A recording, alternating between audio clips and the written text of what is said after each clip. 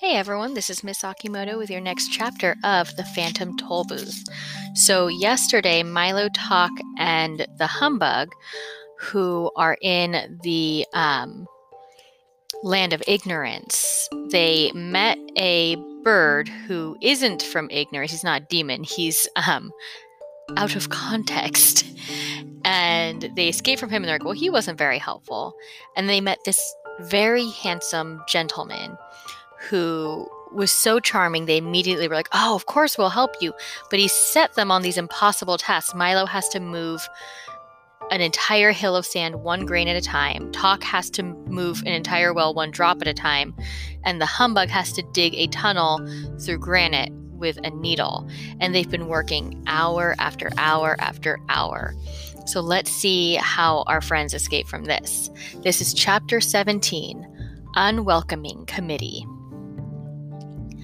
The Humbug whistled gaily at his work, for he was never as happy as when he had a job which required no thinking at all. After what seemed like days, he had dug a hole scarcely large enough for his thumb. Talk shuffled steadily back and forth with the dropper in his teeth, but the full well was still almost as full as when he began, and Milo's new pile of sand was hardly a pile at all. How very strange, said Milo, without stopping for a moment. I've been working steadily all this time, and I don't feel the slightest bit tired or hungry. I could go right on the same way forever. Perhaps you will, the man agreed with a yawn. At least, it sounded like a yawn. Well, I wish I knew how long it was going to take, Milo whispered as the dog went by again. Why not use your magic staff and find out? Replied Talk, as clearly as anyone could with an eyedropper in his mouth. Milo took the shiny pencil from his pocket and quickly calculated that, at the rate they were working, it would take each of them 837 years to finish. Pardon me, he said, tugging at the man's sleeve and holding the sheet of figures up for him to see, but it's going to take 837 years to do these jobs. Is that so? Replied the man, without even turning around. Well, you'd better get on with it then. But it hardly seems worth the while, said Milo softly. Worth the while? The man roared indignantly. All I meant was that perhaps it isn't too important, Milo repeated, trying not to be impolite. Of course it's not important, he snarled angrily. I wouldn't have asked you to do it if I thought it was important. And now as he turned to face them, he didn't seem quite so pleasant. Then why bother? Asked Talk, whose alarm suddenly began to ring. Because, my young friends, he muttered sourly. What could be more important than doing unimportant things? If you stop to do enough of them, you'll never get to where you're going. He punctuated his last remark with a villainous laugh. Then you must, gasped Milo. Quite correct, he shrieked triumphantly. I am the terrible Trivium, the demon of petty tasks and worthless jobs, ogre of wasted effort and monster of habits. The Humbug dropped his needle and stared in disbelief while Milo and Talk began to back away slowly. Don't try to leave, he ordered with a menacing sweep of his arm, for there's so very much to do, and you still have over 800 years to go on the first job. But why do only unimportant things? Asked Milo, who suddenly remembered how much time he spent each day doing them.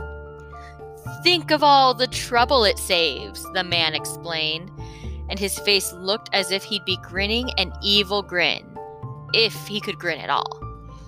If you only do the easy and useless jobs, you'll never have to worry about the important ones, which are so difficult. You just won't have time, for there's always something to do to keep you from what you really should be doing. And if it weren't for that dreadful magic staff, you'd never know how much time you were wasting. As he spoke, he tiptoed slowly toward them with his arms outstretched and continued to whisper in a soft, deceitful voice, Now, do come and stay with me. We'll have so much fun together.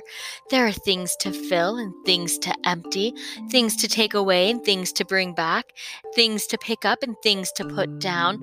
And besides all that, we have pencils to sharpen, holes to dig, nails to straighten, stamps to lick, and ever so much more.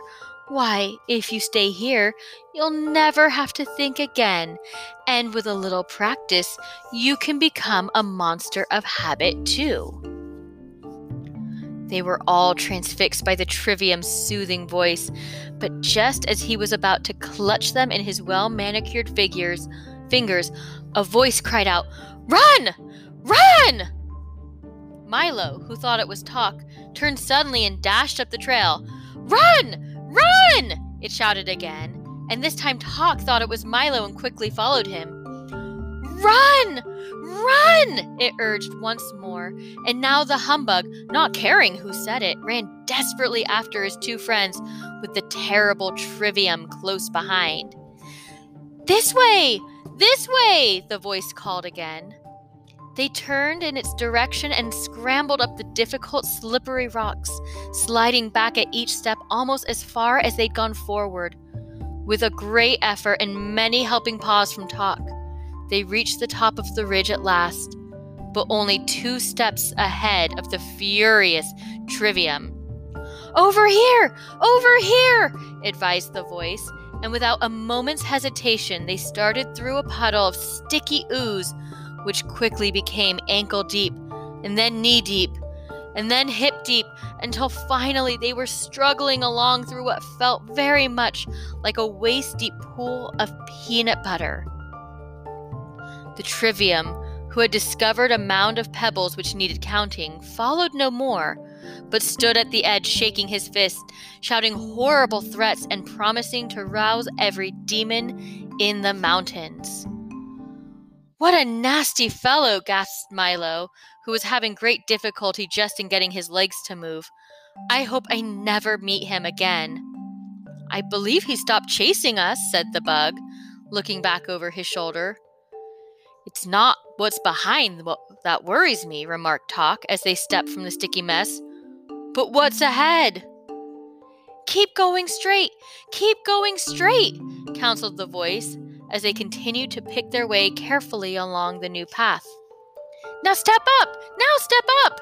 it recommended, and almost before they knew what had happened, they were all taken a step up and plunged to the bottom of a deep, murky pit. And we're going to stop there for today. Come back tomorrow to find out what happens in the last part of this chapter.